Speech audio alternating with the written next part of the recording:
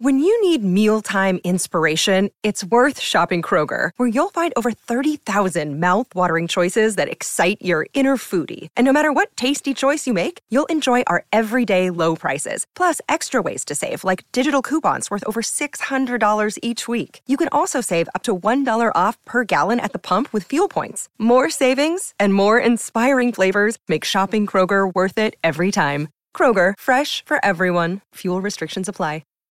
You're listening to Orange and Blue Bloods, hosted by EJ Stewart and Tommy Beer. Let's get to it, New York. Let's begin with Game 3. The Knicks once again trail in the Eastern Conference semifinals in their series against the Heat, getting blown out in Game 3 to a final score 105-86.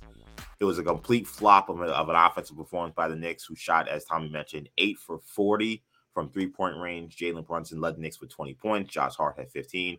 RJ Barrett had 14 on 5 of 16 shooting. Julius Randle had 10 points on 4 of 15 shooting. He did have 14 rebounds. Heat star Jimmy Butler returned to the lineup. Did not play in Game 2 after spraining his ankle in Game 1. Comes back into the lineup, has a big impact. 28 points for Butler in this one. Max Strus had 19 points in this one. Bam Adebayo added 17. It was a wire-to-wire win for Miami. They took the lead in the beginning, never relinquished it. Took an early double-digit lead in the first quarter, and really never looked back. The Knicks really failed to compete in this game. The Heat led by as much as 22 points in this win. Knicks, meanwhile, struggled with their shooting, struggled with their lack of physicality, and struggled with their lack of toughness in matching Miami's energy from the start. So I'll begin with that, Tommy. I mean, you mentioned it a little bit, and let's talk about the intensity and the toughness aspect of this game that they lost in Game 3. What happened on that side? Why did the Knicks look so sluggish?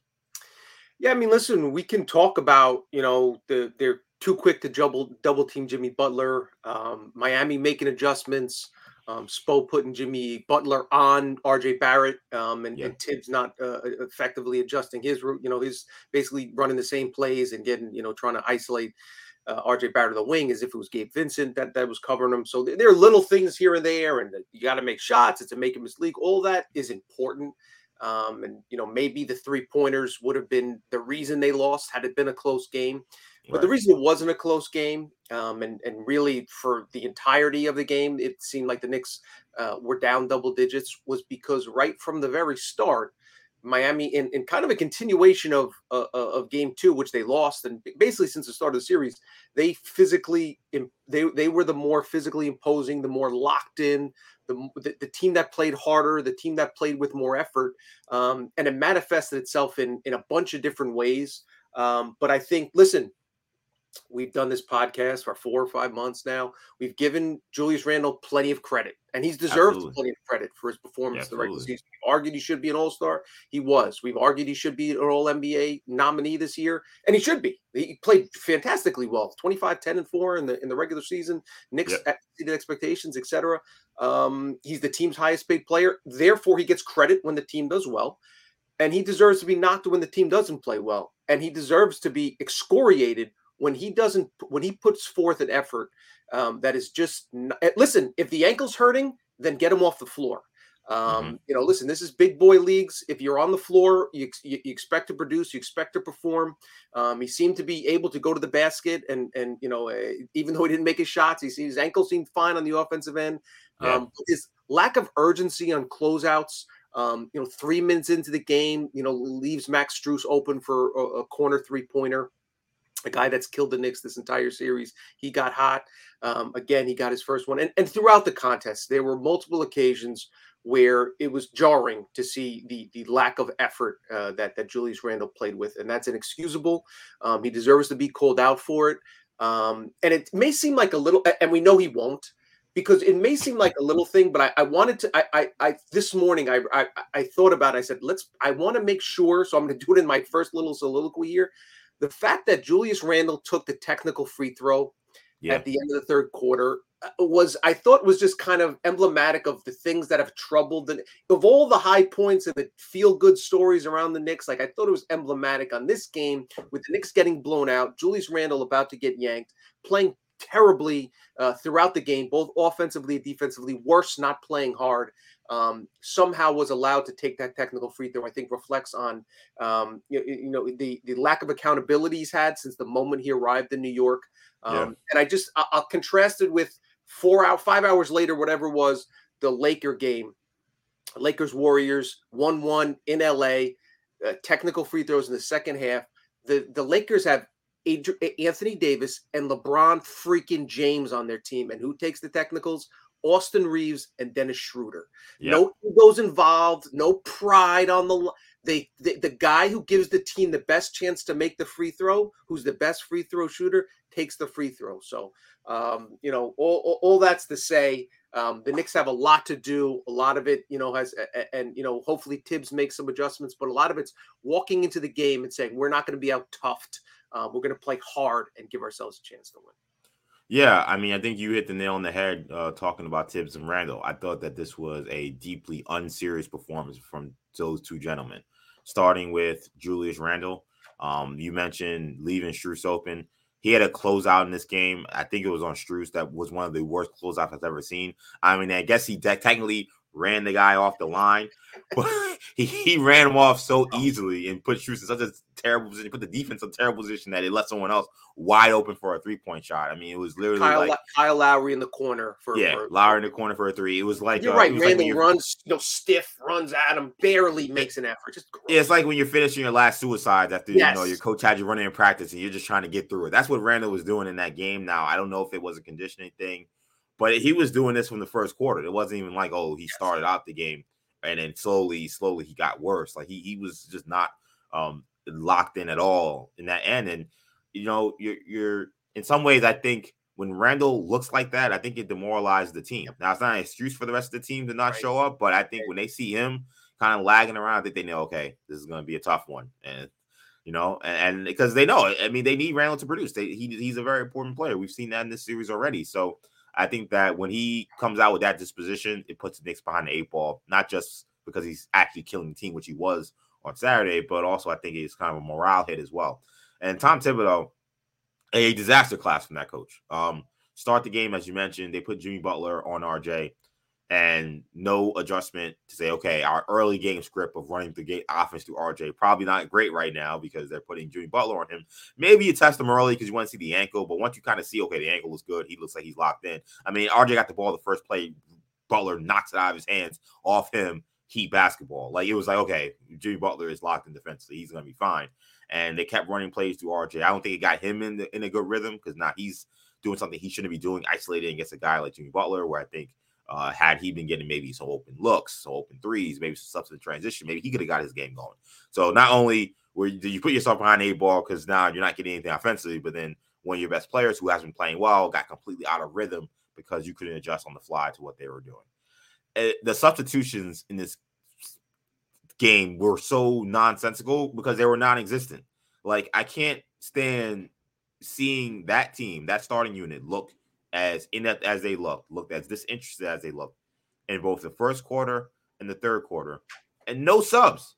I'm sitting there in third quarter, especially, like, you're sitting there and the Heat the Knicks started off good because RJ Barrett kind of woke up and he tried to kind of get the Knicks back in. They cut it to 10, and the Heat go on another big run. Now you're down by 18-19. Hardenstein's the only sub. I'm like, where is Emmanuel Quickly? Where is Quentin Grimes? Like, all these guys aren't making shots. We need to get somebody who out there can make some shots. And it was like Tibbs waved the white flag early by leaving the starters in. Like, I don't understand when, and I know he rides his starters, he trusts these guys and all that stuff, but I don't understand how you could see a game kind of tilting one way and still stick to whatever script you had to start the game. But Tibbs does that consistently. There were so many times in that game where the unit that was out there was getting outworked, out hustled, and you needed to make a change. Not even just to send a message, just to try to change the momentum of what was going on. And instead, he seemed to be totally fine with them kind of continuing to sink into the quicksand. So it was a terrible performance from Tom Thibodeau. Randall was just as bad, if not worse. And the team followed. And those are two of the 3 leaders of this team. Brunson didn't have a great first quarter. I thought he tried to pick it up in the second quarter. I think he kind of did keep them in the game somewhat. But if you got that kind of performance in those 2 guys and that kind of lack of interest in kind of figuring out how to get themselves out of that hole by those 2 guys, then they weren't going to have a chance to win that game. Yeah, speaking of adjustments and rotations, et cetera, I think it's the heart and the starting lineup has finally run its course. I think it's Absolutely. we talked about it prior to Game 3, and I thought it was fair on your part to say, listen, give Hart one more game and kind of see where this goes. But now, you mentioned Brunson's offensive struggles. Obviously, he did compete, clearly limited by that ankle injury, which impacts his defense and continues to be a liability on that end of the floor. But one of the issues is just the lack of spacing, right from the opening tip when he's surrounded by Barrett and Hart. It's good. I mean, the weak side help is, the way, 10, 15 feet off Hart, daring Barrett to shoot 3-pointers. And it's because it's a successful game plan. It really crowds the paint. Barrett, Brunson's office is that 12 to 15-foot range where he can use his footwork and deception and head fakes to get looks, Yep. fadeaways, floaters. Those looks aren't there. Against Cleveland, I thought Cleveland, figured we got bigs, we got those two twin towers down low. We can prevent that, but that wasn't the case because Brunson had some room to operate. But Miami, they're going to have to put Grimes back in the starting lineup. Bump Josh Hart to the bench. I think it makes the decision even easier, given the fact that IQ is going to miss game, most likely listed as doubtful, as you mentioned, going to miss game 4, which Yeah. really leaves the bench, which has been badly outplayed, surprisingly, in the series, in dire straits. So this way you bump Hart back to the bench, kind of puts a little, support in that unit, without their kind of leader, their best player in Emmanuel Quickly. And just to kind of try to change the vibes here. Things aren't working, obviously. Again, we've painted a daunting picture, and it should be so. The reality is it's not just that the Knicks are down 2-1. It's the way they've looked, outside of the final 5-6 minutes of game 2, they've been Yeah. badly outplayed. It was Hart hitting those big 3-pointers and Brunson Grimes just happened to be on the floor, and Brunson making some baskets, and they were able to close out that game 2 win. Game 1, game 3, but just as importantly, it's the way game 3 looked. In a way, it reminds me of kind of the Knicks versus the Cavs in the prior series. Cavs Yeah. just looked outmanned, out physical, not ready for the big stage, not ready for the bright lights. And that's kind of the way that the Knicks have looked in this series. But I just will mention the last 2 times the Knicks have gone down 2-1 to Miami, lost game 3 and gone down 2-1 to Miami. They've won both those series. It's not common in NBA history, but 2000, Knicks went down 2-1, came back and won the series in 7. 1998, Knicks went down 2-1 in the first round, came back to win after losing game 3, came back to win the next 2 games. So there's, obviously reason for optimism. It starts with tonight. Again, it starts with an effort. All's not lost. The Knicks have played well this year, just when you're ready to count them out. But again, they need to come out and play hard. And I expect them to do that. Then then it gets down to results, and making shots, etc. But that's the first step. Yeah, I mean, what we've seen in these playoffs is teams coming out in games that they don't necessarily have to get and not playing with any real intensity. I mean, that's the one thing I try to remind myself, similar to what we were talking about during the regular season when the Knicks kept blowing these big leads. It was like, why are they blowing these big leads? What's going on? And then you realize, well, this is kind of a problem around the league. Or when it comes to defending the 3, it's like, why did Knicks give up so many threes? It's like, well, Knicks defensively, in terms of most of the metrics, they're actually one of the top teams in terms of giving up the 3. It's just everybody. This is what's happening in the league. And this year, what we've seen is teams that are going into games, they split the first 2, they go in that next game. If they don't need to get that game, they usually give a lackluster effort and they get blown out. So I felt like, and I hinted at it in the last podcast we did, that game 3 is going to be a really tough game, emotional game for the Heat. Jimmy Butler coming back, kind of an uphill battle. And, you'd have to kind of be up for the challenge in order to compete. Knicks weren't up to the challenge. Now this is a game where the Knicks truly have their backs against the wall. Season truly is on the line. And you hope you get a different result. But it's going to have to start with a lot more energy, a lot more effort. I think the bigs need to have much bigger impact. I think Mitchell Robinson I feel like he's been kind of neutralized in this series. He really didn't have much of an impact at all in game 3. He got in early foul trouble, so that didn't help either. But he needs to have a much bigger impact. And I just hope that they're able to find a way to, get whatever they need in terms of that mental edge and ramp it up. This is a Miami Heat team. This is not going to give you anything. Like, this is not the Cleveland Cavaliers. The Cavaliers are one of those teams where you could punch them early and you don't have to worry about them for the rest of the game. And this is a different team. This is a team that's going to take punches and keep getting up. They're going to take punches and punch back, and then you got to get up. Like, that's what this series is going to be about. So if Knicks aren't up to the task, they'll be dispatched in the series very quickly. I think the good news is you're in a series where you could be down 3-0 and it's 2-1 realistically. So you say, hey, the series there's plenty right ahead of you. You win one game. It's best of 3 with home court advantage. So it all comes down to Monday being an important game. Before we talk about quick, just what do you see from Butler in game 3? How did you think he looked? I know he started out the game strong.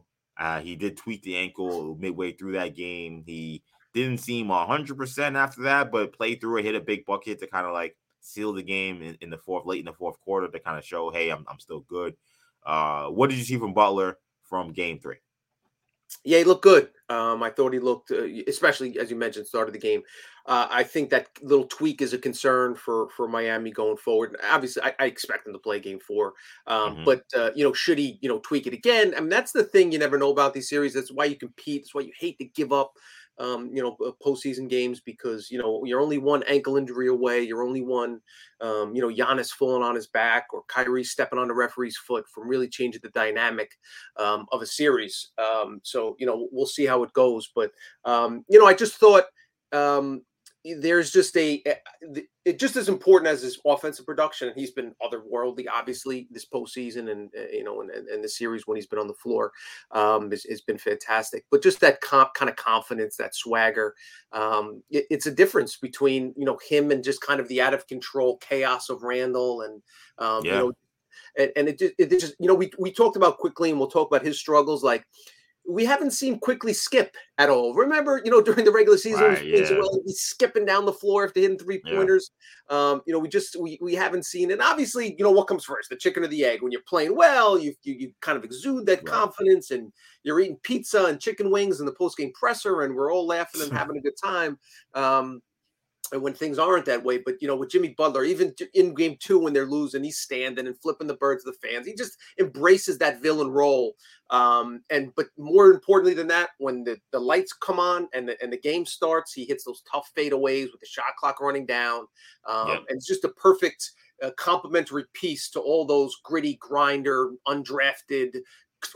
Kevin Love was waived. There's just a lot of stories there of guys kind of overcoming odds, where the Knicks have kind of embraced that underdog attitude. The Heat have really bought into that. And they've proven it, by performing well in the postseason. So, I think he looks good. Obviously, they need him healthy. They need they need him offensively. They need him defensively. But just as much, I think, is it shows the importance of veteran leadership. Lowry in the same respect. Calming the game down, hitting big shots when they're needed, but just kind of that attitude and confidence. You talked about, I thought that was a good point. You discussed how Randall's, those bad Randall games, those bad Randall moments, that bad Randall body language can kind of, infect the rest of the team. I think Butler does that the opposite way. It just kind of infects the Heat with happiness and joy and grit and all that good stuff. Yeah, you could tell. I mean, he really helped them a great deal. He lifted their defensive intensity as well. Knicks helped them a great deal by just not making any open shots, pretty much. But still, I think what he set the tone again early on. First pass Knicks make, he's deflecting it off RJ Barrett out of bounds. It just set a tone for how that game was going to go. I thought he looked really good. It would be interesting to see how the ankle recovers from game to game. Now that we're going every other night that you're playing. He tweaked it in the game, didn't seem 100%. Made a couple buckets late, but that adrenaline will get you through the game. It's the next day and then the following day of trying to get ready to play again. That will be interesting to see. So we'll see. With Butler, you can't take any chances, though. I do think one of the keys to this loss also was the Knicks' defensive strategy on Butler. I mean, we didn't have this supernova Jimmy game. We haven't gotten one in either of the 2 games that he played, but the Knicks are still treating him like he's the 56-point Jimmy Butler that we saw in the first round. I mean, Brunson is double teaming off Strus one pass away to give up wide open threes. Like that can't happen. Like, you got to at some point trust your individual defenders. Like, if you're going to match Hart with him every minute he's on the floor, then Hart's got to play him. or if you're going to put different guys on him, you got to trust that your defense as a team can stay solid, because there are certain guys that you should not be leaving. Like Strus should not be getting left. Duncan Robinson should not be getting left. Like, if you want to leave Caleb Martin, you want to leave Vince and some of these guys, take a chance with those threes, that's fine, and see if they make them. But it seemed like it just seemed like there really was it didn't seem like there was really any strategy. Like, it just seemed like they came in with something of a game plan, and there was like kind of no adjustment to how the game was going. And that can't happen anymore. Like, this is a Heat team that adjusts too well. They're too well coached. And everybody, including the head coach, is going to have to lift his game up in order for the Knicks to win this series. It's that simple. I mean, that's the thing that I think has got to worry you most from a Knicks fan perspective, is that the Heat haven't really played an A game yet. And they comfortably have a comfortable 2-1 lead. They're shooting 31% from, the Knicks are shooting an abominable 27% from three. But the Heat are only shooting 30% from three, that 31% from three. Like, Strus is going to make more threes. Duncan Robinson hasn't had like a 5-point, 3-point game yet. He's going to get hot at some point, or, he played well in game two. But, just all around, like, there's just, and yes, I totally agree on the Butler thing. Too quick to double team. Listen, if he scores, 23 in the first half and, was up to 37 in the third, like, okay, let's adjust. And, but I really think they have to take the tact of let somebody else, he's going to, if he makes those tough twos, makes those long jumpers, you tip your hat to him. Yeah. Also, absolutely. Go underneath screens on Butler. Guy averaged 0.6 made 3-pointers per game during the regular season. Even in the postseason, he's making less than 2 per game. He's never been a good 3-point shooter. Again, if he makes them, tip your hat. But you can't leave, as you mentioned, easy open short corner looks. Strong side help off Strus and Lowry and Duncan Robinson, etc. Those are things that are going to get you in real trouble. So I agree with you. I definitely think that's one adjustment they should make. And, before we move on to the kind of quickly and going forward, just, we've talked about Randall, the two guys we've focused on a lot in this first segment, Randall and Jimmy Butler, obviously. I just think it's so interesting in sports, especially, how there are certain guys who perform well in the regular season, then take it to another level in the postseason, and even if you match your averages in the postseason, your regular season averages in the postseason, that makes you a good postseason player, like Jeter absolutely was credited for doing that. I just don't know if there's two more contrary players, two great players in the NBA as Randall and Jimmy Butler. I was looking at the numbers yesterday. Jimmy Butler has, in his career with the Miami Heat, has scored 40 points in the regular season 0 times. He scored 40 points in the postseason 8 times. Wow. Julius Randle has scored 40 points in the regular season for the Knicks 9 times. He scored 40 points in the postseason 0 times. He's never scored more than 25 points. I was going to say, has he even scored 30? Like, I don't even remember a 30 burger. Hasn't even scored 30. That makes sense. 25 is his career high postseason. Granted, small sample size, only, relatively small sample size, but we got 2 years now. How many games now? I mean, we have what? 12 games. 12 exactly. Games. Julius Randle's regular season per game averages this year, 25, 10, and 4, I mentioned, on 46% shooting. His postseason averages this year, 15.3 points, 34 points on 34.6% shooting, and more than 3 turnovers per game. It's just and just in general, his 12 postseason games are just the efficiency and production, shooting under 33%, which is the worst of any player this century who's attempted at least 200 field goals in the postseason. So just not a lot to like about what's going on. And at this stage of the game, we've seen good halves from Randall. Maybe we'll get one in game 4 when they obviously need it, but we haven't seen a great, postseason game from Randall. Maybe it's time to kind of adjust our expectations and just understand that certain guys are built to play really well in the regular season. They have a tough time performing in the playoffs. Certain guys are 16 game players, and certain guys are 82 game players. And that's the difference between Randall and Brunson, and maybe the difference in the series. And speaking of bad Brunson stats, Randall stats prior to another stellar performance from Devin Booker in game 4 for Phoenix, and they tied that series 2-2. Devin Booker in the previous 4 games before game 4 had made more field goals in his last 4 games than Julius Randle had made in his entire postseason career. 63 field goals made to Julius Randle 61. And like I said it. Knicks won that series, and I still never took it back.